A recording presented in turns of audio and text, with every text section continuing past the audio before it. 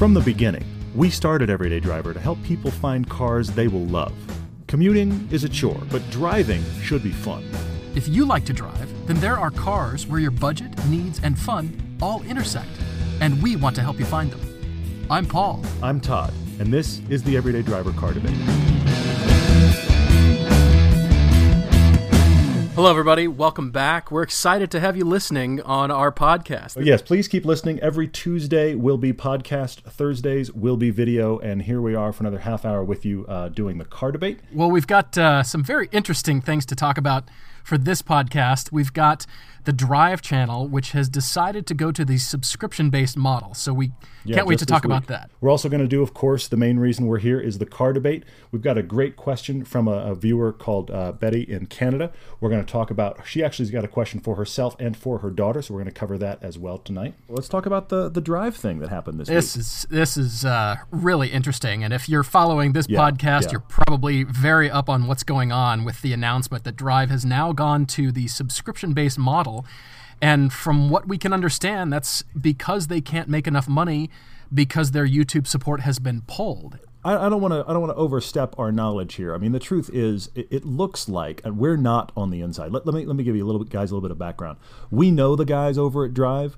I think they would acknowledge knowing us. I mean, JF is a friend of ours. We know Matt. We know Zach. We know a lot of those guys. Tom Morningstar. We've known them all a long time. They're a great group. So. Yeah, there are not, you will not find harder working guys doing video like that. I mean, we appreciate it on a whole other level because those guys work their asses off and we know what they go through. But here's the thing. We don't really know the insides. In spite of being friends with them, we don't know the insides of what all is going on. What we understand, the same thing you guys understand, looks like YouTube has stopped funding their channel initiative starting beginning of 2013. Let's step out of Drive for a second. If you're watching Motor Trend has gone to almost a trickle. Yeah, and that has to relate to the same thing. Now, I'm guessing here. I'm completely surmising. I don't know that that's true, but it seems to be the case. So you have the guys at Drive branching out to continue doing the great quality stuff they're doing, which obviously costs money, and this is the result. I mean, obviously there's the NBC deal, but this is the way for them to go forward on YouTube.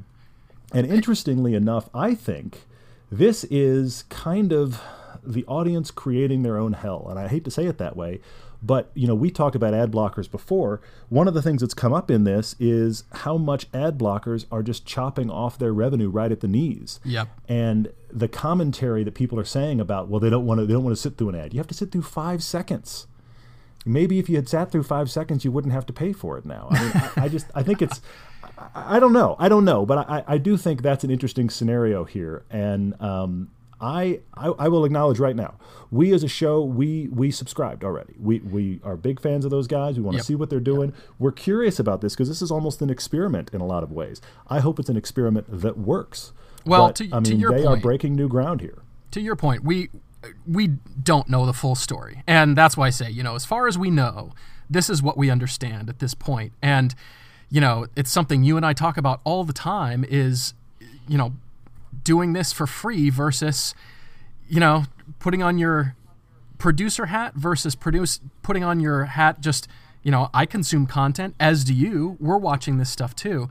I'm going on to the Drive channel here, and I'm looking at the discussion, and, you know, we have talked about endlessly how much this is costing us, you and I. Mm-hmm. And this audience is absolutely having a cow, and what I'm noticing is it is black or white. There is no in-between maybe mulling over supporting the show. It's either, vitriol. I mean, there are some flat-out unnecessary comments on there, which I don't condone. Please don't quote, because then we'll have to click this podcast as explicit, because I've read them too, and we cannot quote what is being said there and it still be mentioned in cars in front of your children. Or, frankly, in front of your spouse, for that matter. I mean, there's some awful stuff here. I mean, that is not okay. That's just hiding behind the anonymity of the internet. And, you know, if you're going to say that kind of stuff, and even, you know, some of them are borderline slanderous, and I'm going, oh my gosh, that's just not necessary. Especially for years, they've been producing this content. And so the audience is freaking out. And some of these comments I'm reading going, I cannot believe that. Now, on one hand, do I want free content? Do I look at that, you know, as part of the internet? Well, sure. But I'm noticing more and more, and especially with the iTunes model, that got everybody accustomed. After the whole, you know, years ago, Napster and that whole thing. Sure. That conditioned everybody, the iTunes model conditioned everybody to start consuming premium content at a cost, a low cost, but nevertheless, you're paying for it. You've got a good feeling that indeed you paid for good quality, and people quickly got accustomed to it. And whether it's music or whether it's things like Netflix, people don't care. They pay $8 a month for Netflix, and they're paying that kind of money. You're paying for Hulu content now, Amazon content. It seems to be the public is conditioned now, and it's okay. And so I'm reading this and going, why is the audience freaking out now for great content? You know? Well, but there's a couple things going on. I hear you, and I will say this: you are being far too logical for the average YouTube commenter that is making those vitriolic comments. Okay, maybe so. That's part of it. Because here's the thing: I agree with you; it's completely black and white. But I actually relate to this very personally, because when I read this, it resonates with me exactly like what happened with us in two situations. When we tried Kickstarter, and when we first posted our 9/11 piece about a year ago, we first posted that on YouTube for rental. Right. I got to say, both of those times. Now, here is the only major difference. Well, there's a few, but here's one of the most major differences between us and the Drive Channel guys, besides scale and budget. Yeah. Those guys have always worked in some way, shape, or form. They don't do other things. Well, they kind of do, but that all of the work they do for, be it even back in the days of Fastlane Daily, Next New Networks, they were getting some sort of paycheck. Right. And that has allowed them, as their budgets have grown, to do some great stuff that is on a scale we can't afford. Every dollar we make goes back into the show. Thankfully, the show mostly pays for itself. We don't get paid for our time. We don't get paid for our time. Yeah. Those guys have been getting paid for their time, as they should be. We would like to be. It's just the situation that we're in. But the minute that you say, hey, by the way, audience, this costs money, there is a contingent on YouTube that is just, it's the YouTube mindset. YouTube is supposed to be free. And so you put something that costs money, our 9/11 film, on YouTube, there is a contingent that just decides, well, you are the cause of the end of the world if you try to get YouTube to pay. Come on, guys. I mean, YouTube is a conduit, and YouTube is morphing, is changing as the conduit is changing to provide premium content. It is. So there's that thing, and people they're not getting over the hump. The people that are getting over the hump, I feel like, and you're right, it's totally black and white, are the folks that realize, wow, this is hard to do. If I could go pick up a camera and do what these guys do, I'd be doing it. Right. But there's a reason that not everybody is. And in the course of that, both Todd and I have developed a very thick skin because, there's some comments that come through and very disappointing because, as we have said before, we read them all and we're looking at these comments. And so we make this film and the comments start coming through. And as we started talking about, this was a sociological experiment because, the comments were black and white. And then at some point, I forget how far in, other people started to come to our defense and say, look, this had to have cost a lot of money. And where does that money go? Well, it goes to fuel and food. And when we buy pieces of gear, it's generally something that's going to make our jobs faster or easier to produce content more quickly. So it's not just frivolous expenses that are going to. We're really penny pinching. And again, as Todd said, we're not making any money personally off this.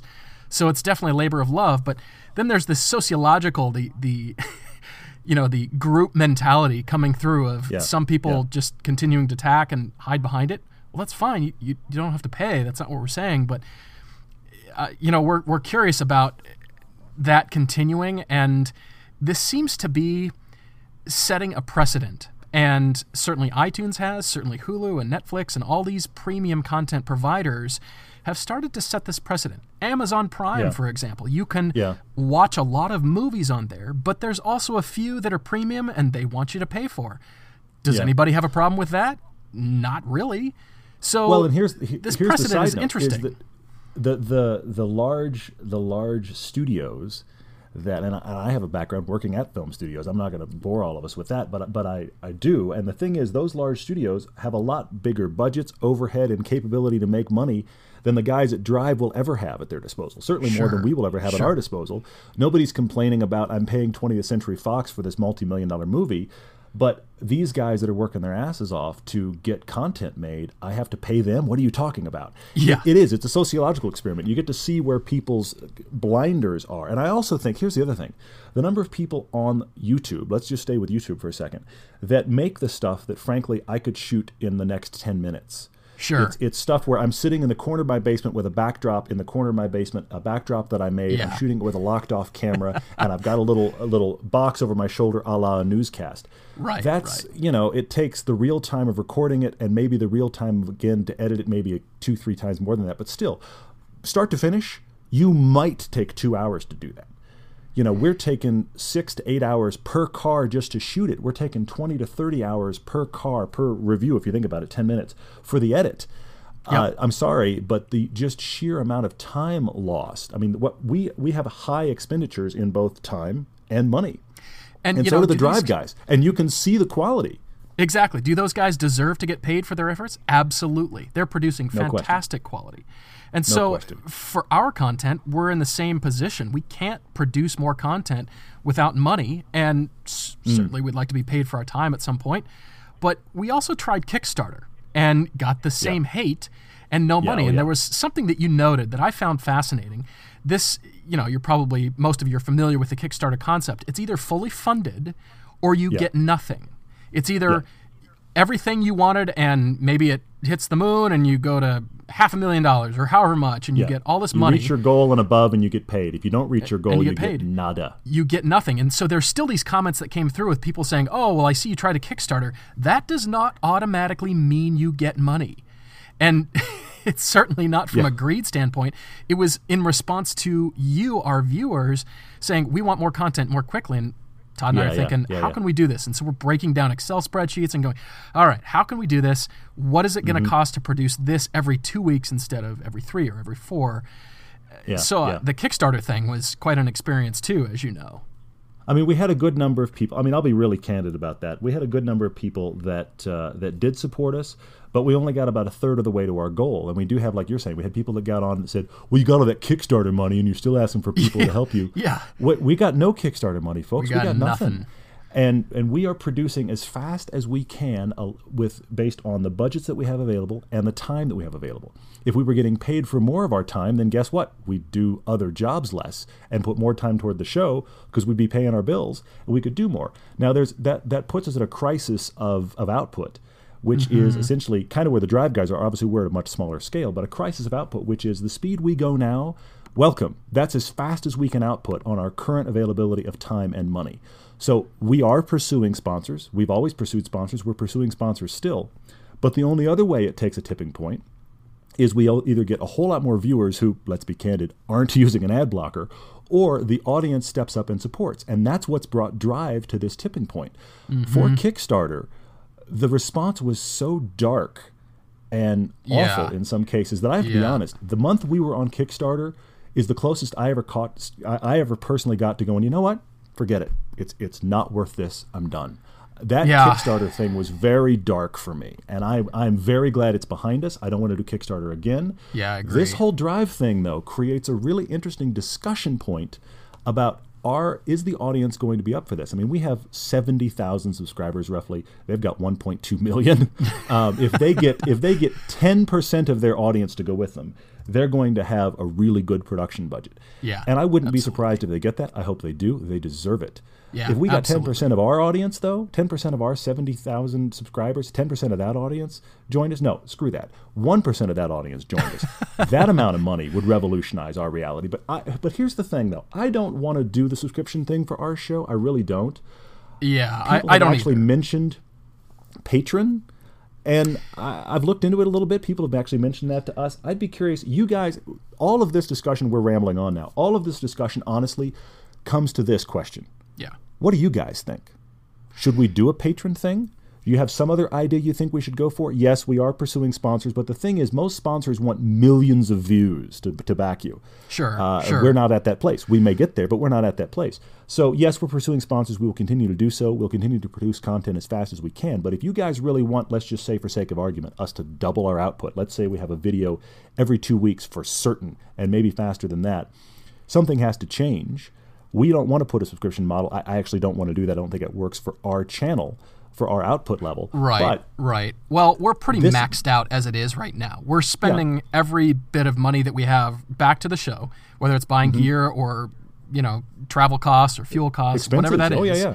And Todd and I are talking about this possible mix. So your question is absolutely to the audience. And this patron, if you don't know what it is, I've been looking into it as well here.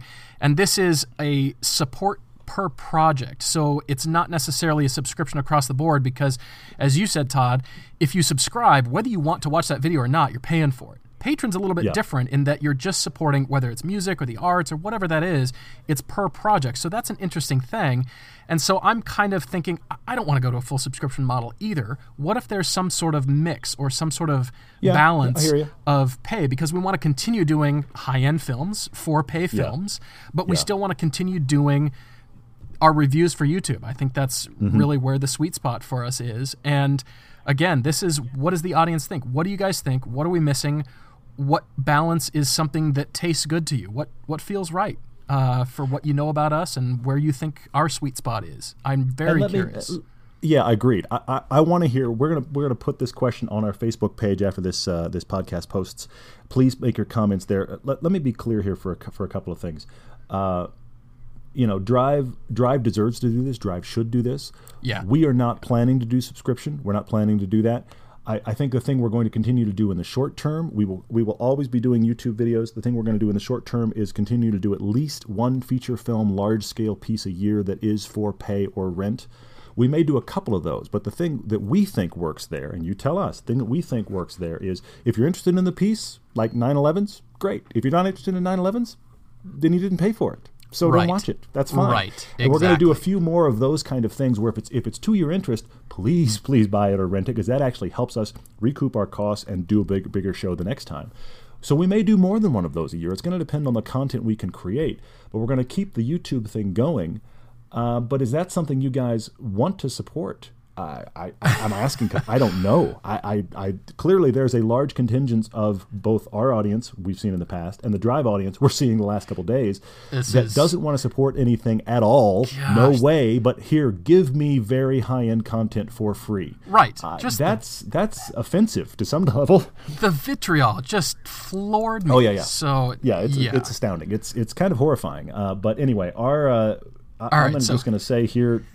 Kudos to the Drive guys for all the stuff they've done, for all the access they've done. Yes, agreed. We appreciate them because they aren't just regurgitating the press launch stuff. We work hard to do the exact same thing. You notice we're not doing press launch videos. We're doing very unique stuff. And so we really relate to their model. We feel kind of kindred spirits with them. We're not operating at their scale, but we definitely appreciate where they are, and we hope that this is actually a really good success for them. And we're curious to see how it affects the industry, and we're curious to find our own footing in what all this means. Agreed. So we feel like this discussion is really just part one. The second part is you writing in and giving us feedback. So really we'll table this for now. We'll keep it going on future podcasts. Yeah. But we want to hear, and we'll keep the discussion going on that. What do you think of the whole Drive thing? What do you think? I'm so intrigued to hear people's thoughts. I am too. Yeah. Granted, we're hearing it on the YouTube comments, but I'm hoping for a level of conversation slightly above that intellectually. Agreed. But for now, we'll keep going to the car debate. From Betty in Canada. She wrote us recently. In fact, if you're thinking about this, if you're thinking about a car, I'm just going to go ahead and put this here. If you're thinking about a car, you want to get a car debate with us, send us an email, everydaydrivertv@gmail.com. You can also find us through our website, everydaydriver.com. And you can even do it Facebook. Anywhere you can reach us, send us a message, but kind of be detailed. Tell us who you are, where you live, what kind of car you have right now, what kind of driver you are, what kind of car you think you need. We'd like to know the car you're coming out of and the cars you're considering. With that information and a rough budget, we can go, all right, well, here's some things we think, and here's some things you should look at. Of course, we always want you to go drive them. Of course. And that's what's happened here with Betty from Canada. She wrote us about her experience with lots of cars. Yes. Including the recent Mercedes SLK she and her husband fell in love with, promptly bought, and promptly spun in the snow in the winters in Canada and said, no more of that car. We're moving on. What should we get? Well, so here's what Betty writes in. She's looking for an economical, winter-worthy car, certainly. She found the website. She stumbled across us, and, looking back, that's really why Todd and I started doing this, because friends would ask us, hey, I'm not sure what car to get next. Would you go to the dealership, or will you go car searching for me and help me decide what kind of buyer I am? So here's Betty. She has driven VW Bugs, Ramblers. She lists MGBs. even a Mazda RX-7, and for a while she had a 1982 Mercedes convertible. And so I can see where you get the Mercedes interest there, Betty. Yeah, definitely. But yes, not many of those cars that you list there are great for winter in Canada. They're certainly not that practical, and even though fun on roads, in the summer, not so great for Canada in the winter. Well, I'm going to go on a tangent real quick about winter driving because I live in the mountains and I do have a Subaru. It is a little all-wheel drive wagon, and I love it. But I'll tell you, the reason that I survive the winters here is not because I have an all-wheel drive. It's because I have full-on winter tires. I would be perfectly happy for a Blizzak to sponsor the show because I tell people about those tires all of the time. The Bridgestone Blizzaks are awesome. If you're going to live anywhere where you have actual winter, all seasons are not enough. I have passed plenty of people in all-wheel drive cars that can't figure out why their wheels are spinning. It's not because I'm a good driver. It's because I have good winter tires. Well, yes, and I'm not a person that part would of the say, equation. You're a good driver too. Absolutely. But winter tires all day long. I mean, I've got snow 4 months out of the year here, and the winters go on and they stay on, and I'm in a totally different world as a result. And when I have those random times, we had it happen this year in June, we got 2 inches of snow and I had my summer high performance tires on. That was the most terrifying commute drive I've ever had because it was like, oh, this is not good. Anyway, so I'm not necessarily a person that says never buy rear wheel drive in the winter. I think if you want to buy rear wheel drive and put full snow tires on it, go for it. Now, in this case, Betty says they had winter tires on it. However, the other thing that happens is there is an equation here about rear-wheel drive and how much power you have. At some point, you just have so much power that the winter tires are going to be overwhelmed. But that's my little tangent on tires. I'll stop boring you with a madness tire geek moment. But let's talk about potential cars for Betty in the snow. I think we probably should lean rear-wheel drive based on her spinning experience. So what are your thoughts, my friend? I've got a couple suggestions here, and she's looking for 2 economical, winter-worthy cars. And the reason she's looking for 2 is she writes in, says one for her daughter. She's a new driver. And, okay, she'd be happy with an older box. And one for Betty. And she wants it to be used. She buys cars a lot like Todd and I recommend cars. And that is, in many cases, used. Because there's so many deals to be found used. A couple-year-old car. Betty's writing in, we agree. 18 months old, that's kind of the sweet spot. When people are getting out of a lease or they just get tired of it, they want to get out of it, move on for whatever reason, that is kind of the sweet spot. And there are a lot of options. And I've thought of 2 specifically that are economical and winter worthy. And you're going to love one of them. We've had debates about this car. So my first suggestion, because I noticed you are a former Mazda RX-7 driver, I thought, Mazda, how about the CX-5? It's a small SUV. It's very economical. It comes in all-wheel drive. Throw winter tires on it. You've got plenty of space. I would say it's pretty stylish. I really like the direction Mazda has taken the styling. Sure. And it's going to be pretty economical and cheap to run. So that might be, well, I'm not sure for whom you're looking for. You'll take these suggestions, and Betty, you decide which car you want to match up with which driver. But well, that's interesting because CX-5. I have the Mazda CX-5 on my recommendation list as well, but not for Betty, specifically for her daughter. Yeah, I think it'd be a great car for her daughter. The thing that I see in Betty's list, and I want to come back to a couple others for her daughter as well, but the thing I see on Betty's list is she likes cars that have got a little bit of style. She clearly likes German cars. A Mercedes SLK is, I mean, she says economical here, but a Mercedes SLK is not I have 10 grand, I'm going to buy a Mercedes. That's still a fairly expensive car, especially if you have a recent one. So that tailored my recommendations quite a bit. I was thinking, okay, Betty wants something nice, and she's got a little bit of money to spend to have something nice. So my recommendations are much higher than the CX-5. All right. I have 2, both used. All right. Both used. What are your recommendations? One is the Audi S5. Interesting. All-wheel drive. It is definitely a sexy car. That, honestly, I saw one just the other day, a brand new one. They've changed their halo headlights a little bit. Brand new one. That is just a pretty looking car. Yeah. Now, it's still good in A5. It's still all-wheel drive. It still feels pretty good. It's nice to drive. The S5 is a lot of fun. It's not my favorite in the segment, but it is a great car because of that all-wheel drive, and it is great looking. I think it's one of the best looking cars in that segment.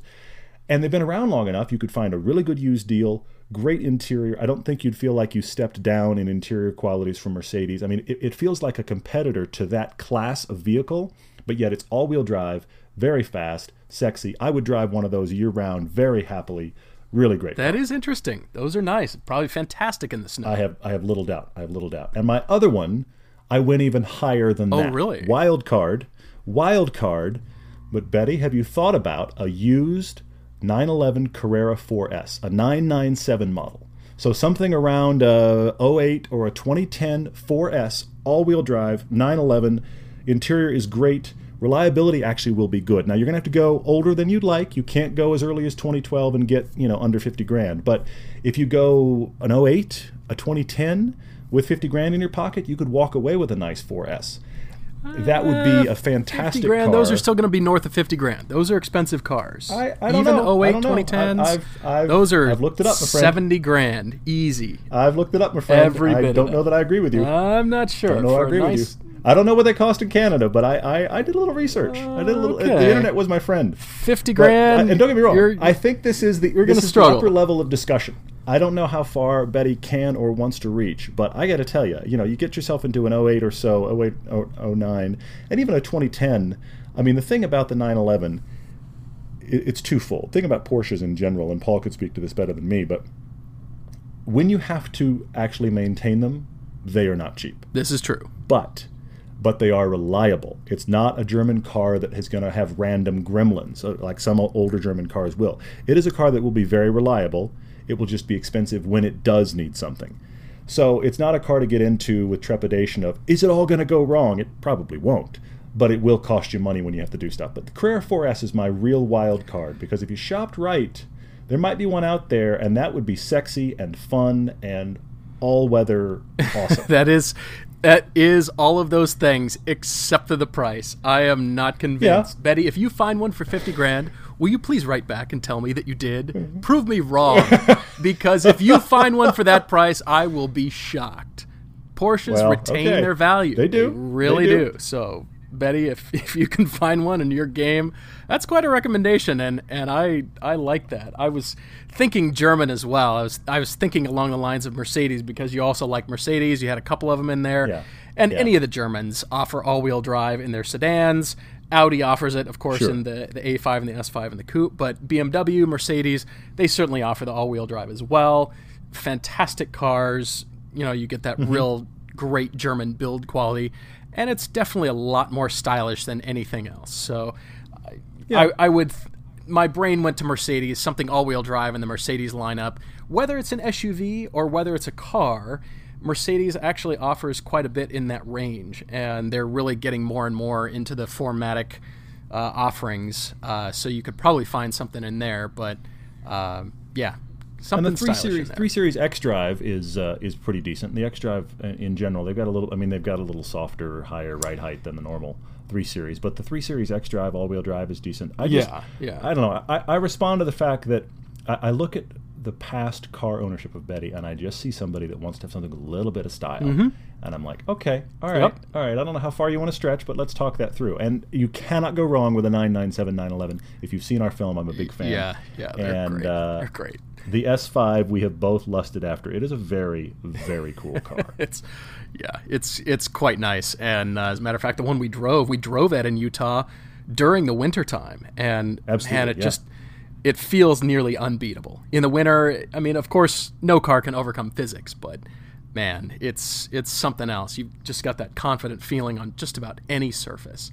Such a fantastic car. So let's talk about more recommendations for her daughter. New driver. So what I hear when I read her description of her daughter needing a car, happy with an older box, as Betty describes it, I see something that needs to be not that expensive if, let's be honest, something bad happens and it gets wrecked.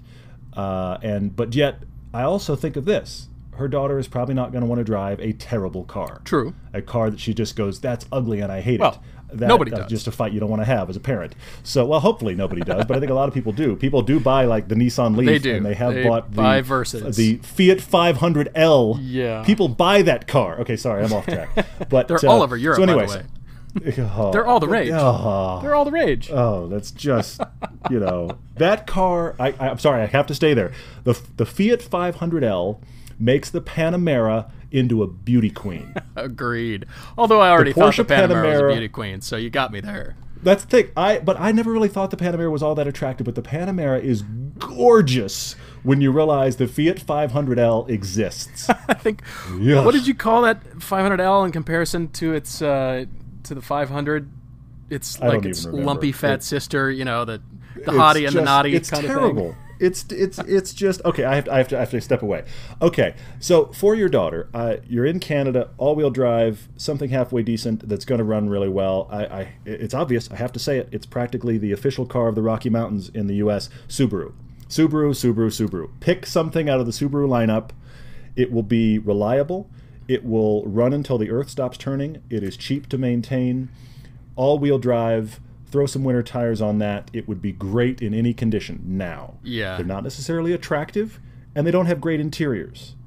But if your daughter is interested in anything in the Subaru lineup, you can obviously do the non-turbo and the turbo. You've got a million options there. Yeah. And for an all-weather, not that expensive first-timer car in a winter area, I would say done. Subaru. Great. It is kind of the official car of Maine, and probably anything north of there, probably where you live, Betty. So, yeah, Subarus are nearly bulletproof. They run in spite of you. I mean, I don't even know if you have to change the oil ever. I think it's now just for 30 years. Change it once every 30 years, I think. Something along This those is lines. not a recommendation to not treat your car well. Please change your oil. Yes. Anyway. No, I agree. But let's be honest. Your daughter probably is not going to be super on top of car maintenance. So you're going to want something that's going to run. And, if you get to it, fine. Yeah. It's still going to keep running. And you throw winter tires on that. You can drive up the side of Mount Everest, no problem. I think there's a Subaru dealership on the top of Mount Everest, as a matter of fact. Possibly. So. Because this is your daughter and she's a new driver, I'm going to throw out a couple other things. Now, you mentioned the Mazda CX-5 earlier. I think that is a great choice. All-wheel drive Pretty version economical, of that, yeah. Hugely so. I mean, that four-cylinder in that car, that Sky Active thing they do, feels like a turboed 4. It's not, but it feels like it. It's got a good amount of power. Decent in all-wheel drive. You can now get a larger engine option in there, which actually is a little bit better because the car is not light. But even in four-cylinder in all-wheel drive, it's not bad. I would recommend the Mazda CX-5 to a new driver who wants something cool with a little bit of style, but yet is just cheap, reliable. I'd recommend it all day long. I think that's a great choice. Couple more recommendations, Betty, for your daughter, and that is the newer Ford Escape, also the Ford Kuga in Europe. Not the prior bland box body style. I can't stand that one, but the newer Ford Escape, I think they've done a great job as far as style, and you can get that as an all-wheel drive car. And also, have you thought about the Volkswagen Tiguan? If you're looking for something German instead of Japanese, maybe the Volkswagen Tiguan, a little bit smaller SUV, but also all-wheel drive, spacious.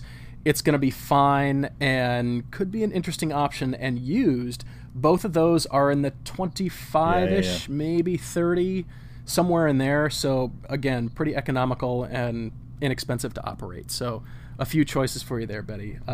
Subarus will cost you $1.50 to buy and maintain. Anyway, well, you know this. Yeah, exactly. It's like, oh, hey, it needs oil. All right. $5. Lunch. Cool.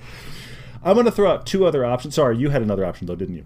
I was thinking about this wild card, and I've got a couple. You're going to laugh because also German built, but okay. We keep joking about this is the car that we're trying to figure out who buys this thing, and maybe I found it. It is the Mini Paceman. It's a 4-wheel drive, 4-door. I knew you'd love this. It's a 2-door. It's not even a 4-door. Or excuse me, you're right. The Paceman is 2. It's an inflated coupe. The Countryman is the 4-door. It's an inflated Mini coupe. That's right. The Countryman is the 4-door. That's what I was thinking. But the Paceman, who buys this car? Well, it could be all-wheel drive. You can get it with a fairly hot engine, and could be kind of different. You're not going to see yourself coming and going because nobody buys this car. However, yeah, okay, all right, yeah, that's a good wild card. I'm going to throw out 2 wild cards, Betty, for your daughter, because I'm just thinking, okay, girl in high school, wanting to drive a car, probably want something a little bit of style and a little bit of statement. Maybe that's not possible. Maybe that's not going to happen, and that's why we've had the recommendations we've had so far. However, I'm going to throw out 2, and I will admit they're both kind of left field oddball, but I think they could be good first-time cars. I'd put a kid in either of these for first-timer, and they are a little bit interesting. One, used Jeep Wrangler. Yeah, that's an interesting choice. Yeah. There's something that is just interesting and attractive and cute about a girl that drives a Jeep Wrangler. There just is. And a lot of girls really like them. Great all-wheel drive system. Obviously, could drive over the earth twice and not look back. I mean, you can get it in all kinds of varieties of engine and tires. And I mean, they're mostly bulletproof. If you get an older one with the old inline, the 4-liter 6, that engine is one of the great if you're going to buy a Jeep Wrangler, don't get any engine but that 4-liter. Gobs of power. Well, what you have to do is you have to skip the V6 that they did after that. They had a V6 right after that was terrible, and now they have a V6 that's halfway decent. I forget the designation of how big both those engines are. One's like a 3.5 and one's a 3.8 or something. But there's an engine in the middle between the 4-liter and the current V6 that's a dog. Yeah. Avoid that. Yeah. Short of that, you could go old into a 4-liter, $5,000 Jeep Wrangler, put a hardtop on it, make sure the heater works, drive that year round. That could be fun. That's a thought. Make sure the heater works. Oh yeah, definitely. And then my other wild card is, I've gone rear-wheel drive. Mazda Miata. I would put a first-time driver in a Mazda Miata all day long. They're not overly powerful, so you can't get yourself in too much trouble. They teach driving dynamics because they're so well balanced. They're cheap to own. They're cheap to buy. I will acknowledge, not in the winter. That car in the winter can be questionable. Now, there are a lot of people that do it. Good winter tires on it. Weight in the back. Because that car's not overly powerful, I don't see that as being a spinning monster in the winter, but I will acknowledge I'm out in left field. Well, seriously, I will acknowledge I'm out in left field here with a car that is the one that is the most sporty and the least winter friendly. I acknowledge that. Yeah, I'm gonna say Miata is good for first time drivers, but I will say in the winter and because you're a first time driver in the winter in the snow, I'm not sure that I would agree with that one. But kind of cheap, right. Yeah. I'm wild carding, man. I'm swinging wild for the fences. Wild cards are good. We're open for various choices, but I think you've been nailing some choices here, except for that one. I'm gonna say let's throw that one out and back up just a minute because Miata in the winter. Hey, that's fine. That's fine. Yeah. I can't win them all. Plus, you're never going to agree with me all the time anyway. Who are we kidding? So anyway, we can't. I think it's our nature. I don't know. Yeah, that's true. Betty, we just can't get there. You've got quite a few choices here, and we've beat it to death. We have. I'd say we're curious to know where this is going to end up because there's been so many cars talked about here. So, write back. I'm curious to hear what you and your daughter drive and end up deciding on. So please write back. Why don't we wrap this up? What is it? 4 hours long now? There are 2 different car debates in completely different categories. I actually am glad we did that. That was kind of fun. So you can find us at everydaydriver.com. Of course, we're on Twitter, Everyday Driver. We're on Facebook, Everyday Driver. This is when I see how many times I can say this, Paul. Of course, you've now found us on iTunes for the podcast. By the way, the podcast, please give us a rating. You giving us a rating, you engaging on iTunes about the podcast, giving it a rating, giving it a review, that's how it kind of percolates to the top. That's how other people find it as a podcast. It's not how many listeners as much as it is how much response. So if you'll give us any kind of review on there, that'd be very helpful. And join us on YouTube. Guess what? YouTube, Everyday Driver. There's a trend here. I'm noting. I will thank you for listening. Really appreciate it. And let us know where you're listening to this podcast from. I'd be curious. If you're listening to us on the car and commute, let us know. That'd be great. Or if you're listening to us on an airplane or while you're exercising, you're jogging, curious to know what's going on as you're listening to this, and hope for helpful. And coming back to the question we started with, I just want to touch on it real quick. What are your thoughts on the Drive subscription model, and what are your thoughts for what you would like to see happen to our show here? We're just curious, and we will follow up with that. We're going to read the Facebook comments. We read all our comments anyway. Read our Facebook comments from you guys in the next week or so, and we will respond and come back to this topic. Thank you guys again for hanging out with us and for listening. Thanks, everyone.